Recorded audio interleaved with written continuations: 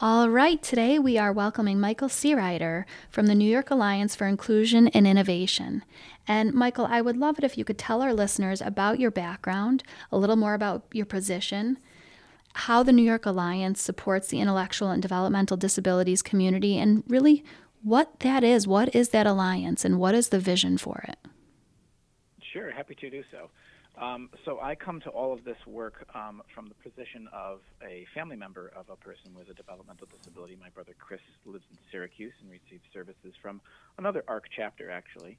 And so I've been kind of an advocate for people with disabilities since I was 2 when Christopher was born. And I never really realized that, actually, quite frankly, until I became a professional after college and went to work for the state legislature. And in that role, I had the opportunity to work for the chair of the Mental Health and Developmental Disabilities Committee in the State Assembly.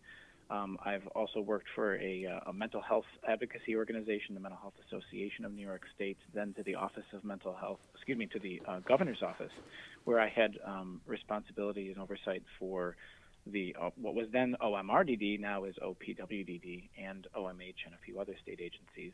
Also worked in a state agency at the Office of Mental Health. And then to NYAII, the New York State Rehabilitation Association, as the president and CEO back about 10 years ago. And in that capacity, I really began focusing once again on the developmental disabilities, intellectual disabilities, as a major component of the work here. And where, that's a bit of the history here, actually, of New York Alliance. We merged the New York State Rehabilitation Association and the New York State Association of Community Residential Agencies, NYSACRA. Those merged into the New York Alliance in 2018. And that's kind of how we find ourselves here at the New York Alliance. The New York Alliance now is about 135 provider organizations large across the state of New York, making it the largest statewide association representing service providers to people with intellectual and developmental disabilities. And we really break our work down into what I call kind of three main bucket areas, if you will. Policy and advocacy work. I have been spending much of last night and much of this morning trying to track down and chase down this elusive cost of living adjustment that we are pursuing in this state budget this year. Yeah. So we're regular communicators with the governor, with the legislature, and with OPWDD. The second bucket of activity is what I would call education. We do a lot of events. We have 4 in-person events, including an annual conference that just concluded last week. But we also do regular webinars and regular webinar series on a variety of things that people want to know more about in the field of supporting people with developmental disabilities and intellectual disabilities. And then the third category, which is probably what makes us, what kind of differentiates the New York Alliance from many of the other provider associations, is that we have a number of grants that really fund an awful lot of the work that puts us out on the leading edge, sometimes even the bleeding edge, of how are we going to best support individuals with developmental disabilities to live the lives that they want to. We have been very, huge supporters and major advocates in moving the direct support professional credentialing forward, professional investments in the direct support workforce. Thinking about how to support people as they pursue housing and bring resources to that, person-centeredness, supported decision-making. I can go on and on, but the point is that those are grants that we operate and bring that technical assistance to the entire field of people, of service providers to people with IDD, not just the New York Alliance members. And it tends to flavor our policy and advocacy work very significantly. That's why we've been such strong advocates on behalf of the workforce on the housing issues, on all of those things. And I'm really glad to see, actually, that so many of those things that we've been fighting for 10 and 15 years have kind of become in vogue now. They're much of the conversation that we have with OPWDD about, the ARPA investments that they've made in the direct support workforce and many of the other things that are now going on. So, but that's a bit about who we are and who I am, I guess, and how I come to this work. Well, I think you answered about 5 out of 5 of our questions. Answer. Oh, there's more I'm sure we can get into. Yeah, no, and I have to say, I have always been so impressed by you and the work that you do at the New York Alliance, your background, your passion, your dedication is clear. And, the number of conversations I've had with you over the years about data management and the technology advancements and the advocacy work that you've been doing, it's just incredibly amazing. And we're so, so lucky to have you at the head of the New York Alliance and also representative of us out here in the provider field. Obviously, you have done a tremendous amount of advocacy for direct support professionals, specifically for increased wages, partnerships with local colleges, getting educational and credentialing opportunities, the importance of having a real distinct standard occupational classification for DSPs. And certainly we're hearing, as I'm sure you alluded to earlier, there could be a spending plan that's going on. And we had been advocating so much for increase and our COLA. We wanted an 8.5%. And I'm wondering, what are your first thoughts about this? What have you found out so far? Kind of hot off the press here.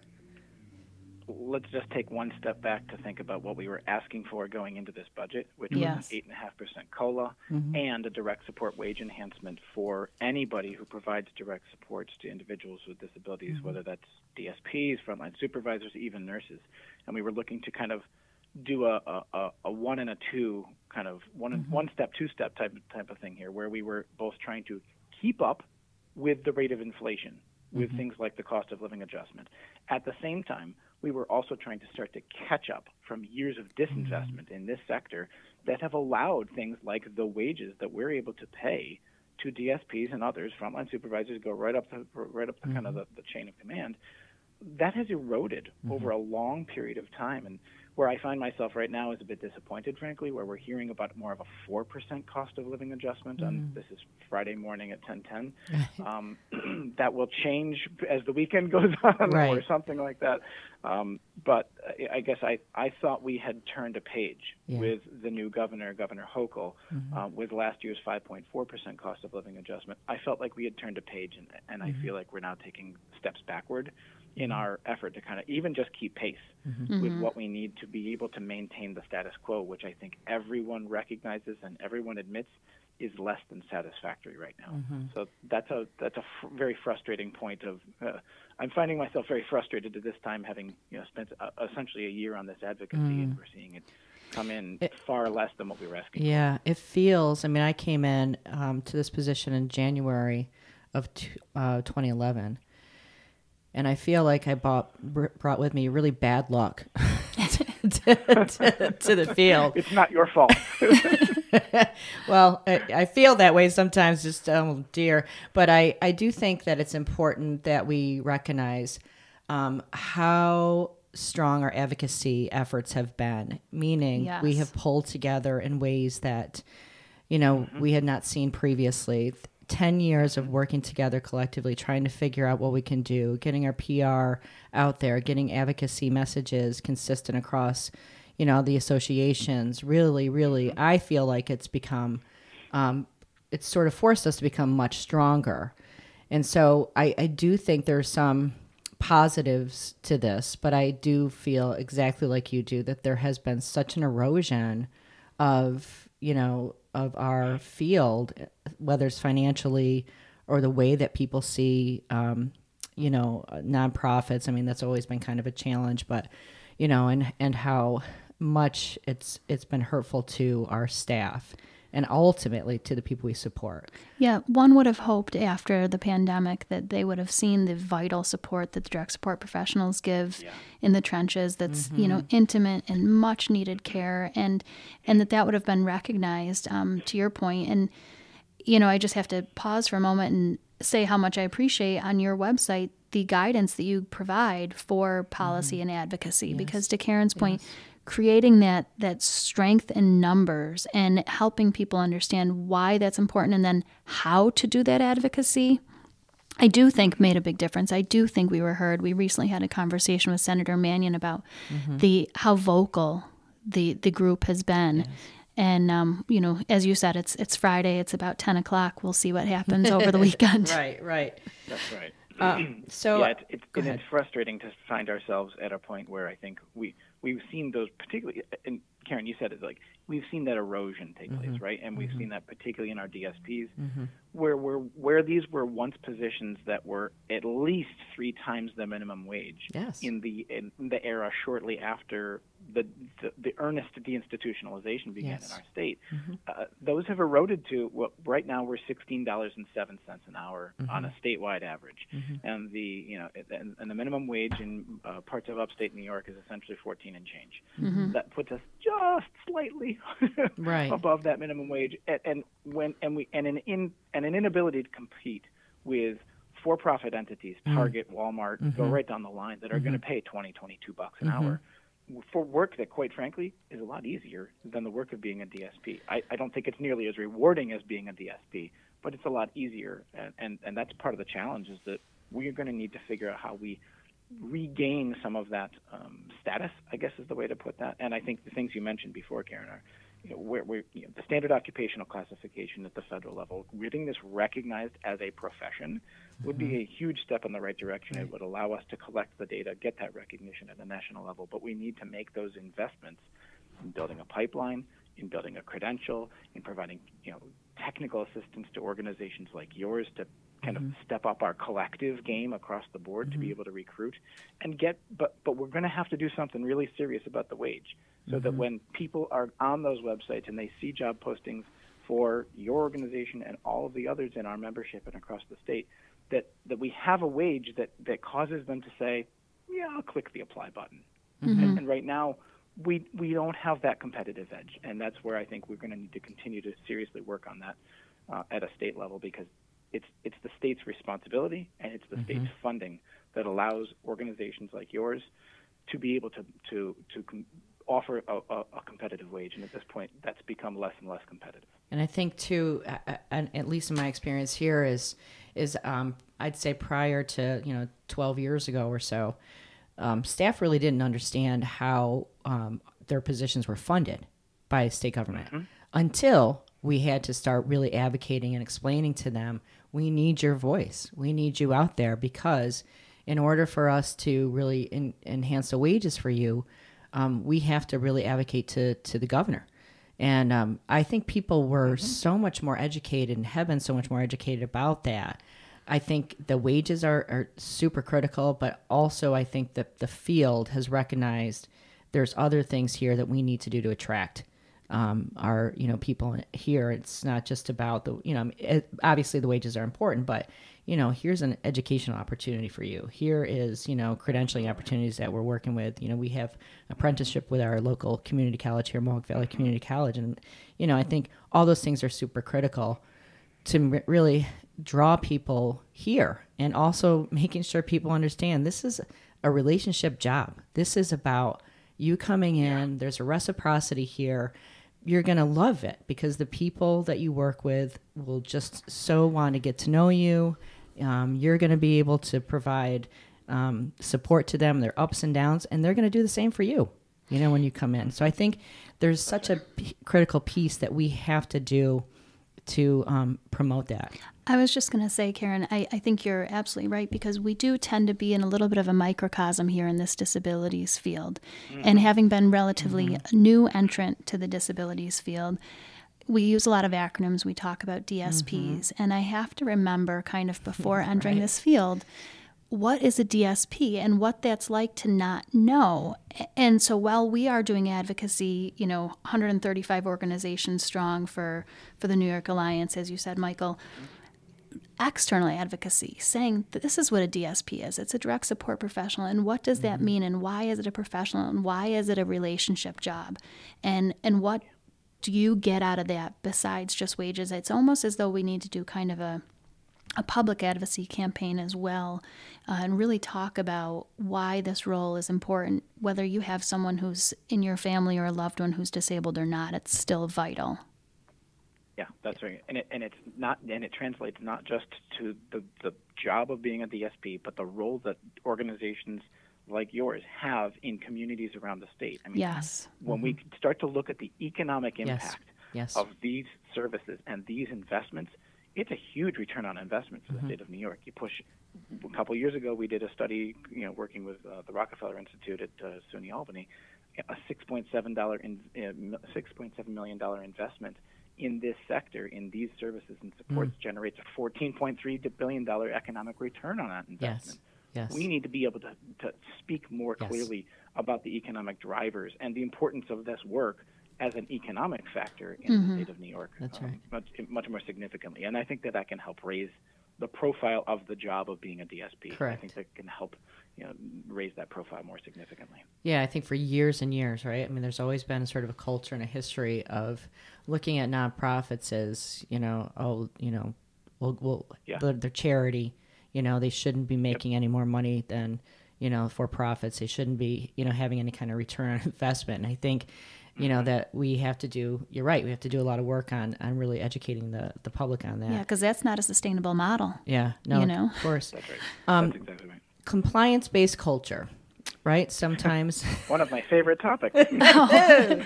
So, when I thought about over the last 12 years and seeing such a rise in compliance, and not that it's not important, it's just that there's so much that's thrown at us. Almost, that reactivity if something happens, and then it's suddenly another policy upon policy. We're very, very overregulated system, I think, at times. But then there's also the importance of, we have to manage person-centered planning, dignity of risk. We want to be able to honor people's choices. That sometimes becomes very challenging with our ultra compliance-based culture in the field. I'm curious about, what do you think caused that shift and that issue with, the two sort of different camps? And what do you think we need to get to a more balanced approach? I think it actually has some roots in the institutions. I think we borrowed a lot of, in the institutionalization, we brought with us a lot of that same kind of regimented approach, right, that came into our communities and ultimately became part of our system, whether it's IRAs or day programs or even supported employment, especially as we have increasingly made those Medicaid reimbursable services in the state of New York. And I think the compliance-based culture has kind of been put on steroids over the past decade or so.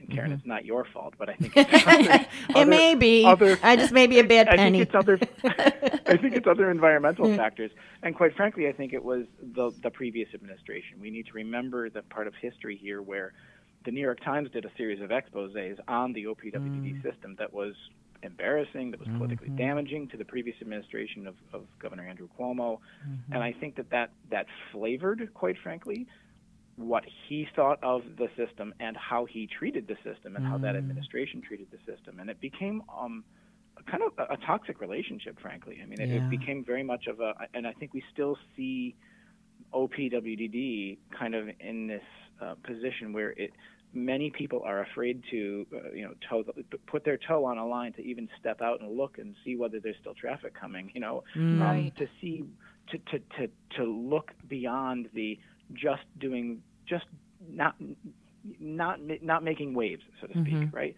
Like there's a culture in there, and it's really, quite frankly, PTSD as I look at it. Yeah, there's an entire culture that it started there, and it has trickled down through the organization into the policies and regulations and rules that now essentially occupy the majority of the time that we have to be able to support people with disabilities. And I think this is one of the biggest opportunities of our system. We have a very clear DSP crisis that has been building over a period of years and was put on steroids with the pandemic. Yes. At this point, I don't see a point in the future at all, even as far out as I can look at 5 or 7 years, I don't see a point at which we're going to be significantly changing the dynamic of the vacancies in direct support professional jobs that we face in this sector because of some of those competition dynamics that we were just talking about, minimum wage increases, et cetera, et cetera.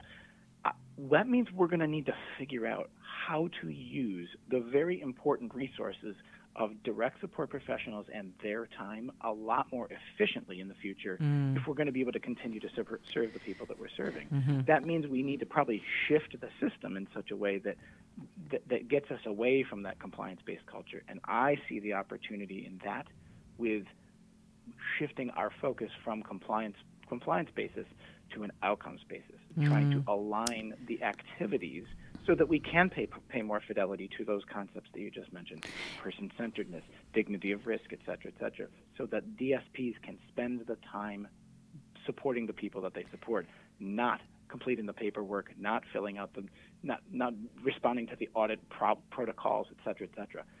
That's where we're going to need to figure out how we change the culture of our system going forward. I think I think it's such a fear-based culture. I mean, I think Totally. that the compliance and the policies and the reactivity is based on fear. I think then you have, our workforce that's terrified that they're going to do something wrong and, afraid of the compliance people, which you absolutely don't want, because you want, people to see that as a support team. Yeah, and a resource. And I think you're right. I think it's going to take time for us to move past that, but it's going to take a very careful partnership with OPWDD and our regulators to be able to do that. Fear can be so paralyzing, and right in the name, New York Alliance, we've been abbreviating it, but for inclusion and innovation, and everything you just highlighted, Karen and Michael, to me is about being innovative. It's working smarter, not harder necessarily, and it's, putting it more person-centered. There's a huge component of the New York Alliance and what they do in terms of looking at technology and adding those smart technology aspects to the provision of care, so that we can really maximize the efforts of the DSPs, and also give the individuals that we're caring for that dignity of risk, that privilege of failure, that we all take for granted so often. That's right. It's a nice segue, Heather, into one of our questions that we had from Michael. I mean, I can't speak highly enough of the New York Alliance and you, and the incredible discussions we've had about data management, technology, how it continues to play such a critical and important role in the quality outcomes for people in our field. And I'm wondering, do you see AI as a next opportunity for innovation and inclusion? I do a little bit. I think it's a double-edged sword. I'm thinking about using ChatGPT to complete corrective action plans and to fill in life plans. And once you start to and that becomes an opportunity for efficiency, it also becomes an opportunity for routinization and lack of person-centeredness. So I'm concerned about that. But I'm also concerned about what AI offers in terms of some of the, I think, unintended consequences, if you will. I've been having lots of conversations with our colleague John Robinson over at Our Ability, and very concerned about the use of AI in the hiring process for individuals with disabilities, in the ableism that is oftentimes built into some of these things that will automatically disqualify a whole population of people from a particular job because of a dynamic there. So we need to really we need to be leaning into it for its opportunities, but we need to be cautious about what unintended consequences, or if there are nefarious things going on too, but probably more likely unintended consequences of that's excluding people. So I think it's something we need to lean into an awful lot more, is where I'm going. I do too, and I think also is what you do so well is getting people together to start having these discussions now, instead of because it's advancing quickly. And you look in the healthcare field, hospitals, they're moving, they're getting a lot of great discussions going. There's a lot happening, even just on social media in that sector. But I think we have to start getting people together to start really talking about this and saying, hey, here's some advantages, but here's things that we have to sort of learn more about, educate our community much more on the pros and cons. Yeah, that absolutely has to be a values-based discussion too, because rather than having that technology thrust upon us, we have to say, here's what we value, here's why, in DSP, why our field is important to individuals, and how do we maintain those values while adding this in as a tool. Because to your point, Karen, you look at hospitals and how they've adopted computers so much, and now you go to get a checkup, and oftentimes the doctor or nurse's back is to you because they're working on the computer, taking their notes instead of engaging and having that human component. So looking for efficiency, but at the cost of that human touch is a failing endeavor, I think. Right. There's talk about, right. really using AI much more in an individual healthcare, sort of structure. So your home, you have your own sort of AI physician that's helping you, on a regular basis. So how is that going to play out, in the healthcare field? These are all sort of discussions right now, but, I think it's going to ramp up quickly. And I think, again, it's why we got to get started on those discussions. So just one last question for you before we move Heather into the lightning round. So, new initiatives that you have going on at the New York Alliance. One of the things that I think most excites me is how much you work on leadership development. I recently saw that you have executive leadership development for your association members. And I know there's a lot going on in the New York Alliance besides that. So I was just wondering if you could tell us a little bit about the executive leadership development, why you feel that's important, and whatever huge number of issues and things you're focusing on at the New York Alliance. We do have a lot of things in the hopper, I will say that. On our executive leadership development series, we definitely see this as the opportunity to invest in the leaders of the future. And here's a wonderful opportunity to do so, leaning on so much of that expertise that exists in our sector from a variety of people who've been around a long time enough to know what we were before some of that compliance-based culture really kind of set in, and what real true fidelity to some of these concepts of the fundamental concepts of our system look like. So our leadership series will it's going to be essentially like a 6-month kind of engagement. Oh, great! Some both in-person and web-based learning opportunities, networking opportunities. I think right now we have 28 people signed up for the first round. So great, that's awesome. That'll be a pretty robust class. But we'll talk about values-based leadership. We're going to talk about how you push in social and emotional intelligence into your organization and embrace those concepts. What does effective advocacy look like? Strategic planning for an organization, being a risk-resilient organization, and how do you build some of that resilience up? Wow. Really investing in some of those concepts around person-centeredness and building it into the culture of the organization. We also have things around measuring quality and impact and ethics within the organizational structure. And then we will also have some components in here related to diversity, equity, inclusion, and belonging, really trying to push into our collective understanding. What does implicit bias look like? What does that explore? How do we explore in pushing those concepts into our workplace? What do microaggressions and microassaults look like, and how do we protect against those?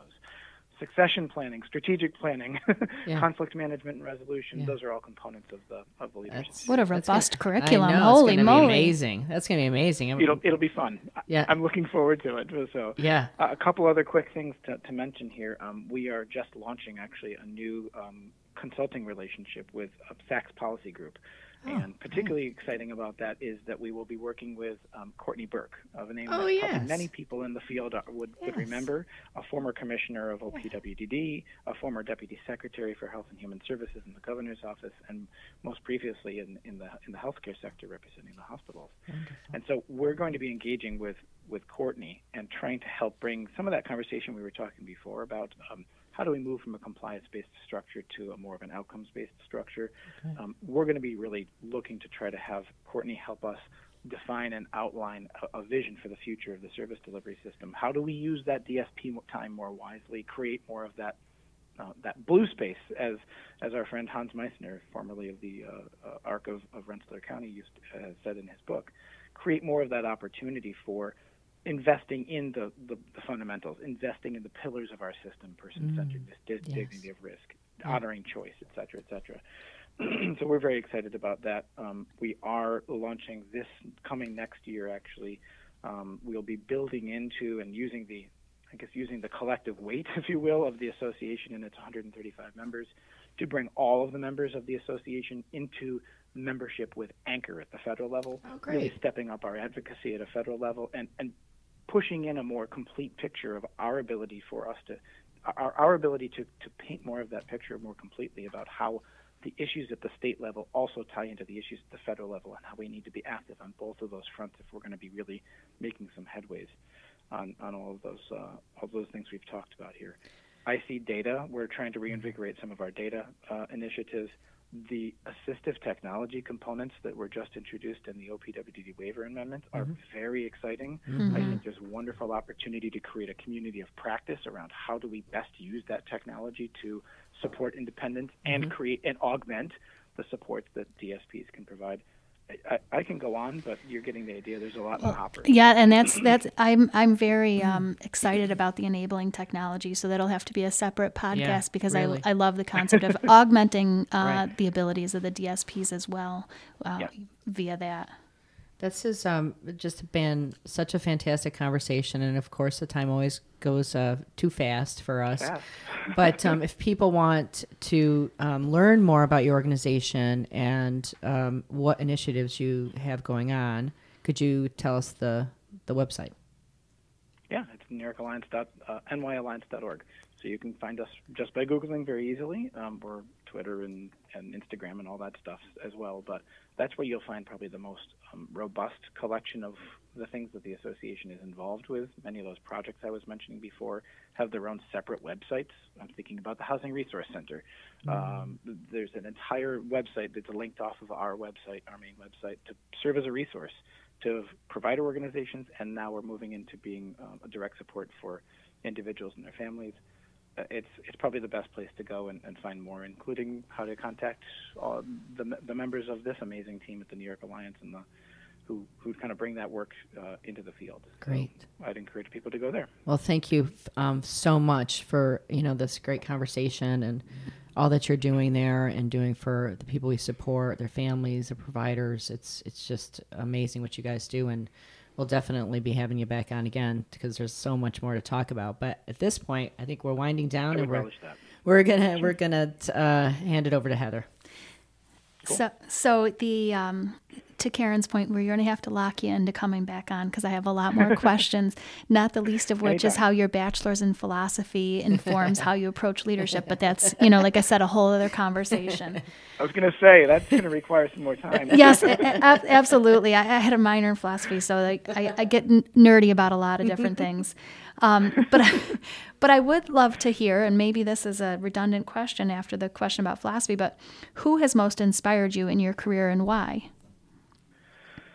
I can think of two people off the top of my head right away. One is Mike Hogan, former commissioner of OMH. Karen and I both, I think, had the pleasure of working with him in a previous capacity. Oh, neat. Really the right kind of leadership style. I'm trying to inspire and bring out the best in people and allowing them to flourish as best as they can within, sometimes challenging environments. The other person who's in more of our space of IDD services actually is a self-advocate, a friend and colleague, and a bit of a mentor now, I think, to a degree. BJ Stasio out of Western New York is a really amazing advocate, and I continue to learn an awful lot about how to be a better advocate just from watching him do it naturally from his own lived experience perspective. I thought about him recently and thought I'd like to reach out to him to see if he would be on our podcast. He would be a wonderful guest. I bet he'd love it. Oh, that would be really cool. So, you talk a little bit about leadership and specifically like with Mike Hogan and what it is to be a good leader. What leadership quality is most important to you? Integrity. It's about the honesty, the approach that you bring to that. There's an awful lot of fake in our world, collectively, writ large, and it becomes an increasingly hidden skill in some ways, or hidden attribute.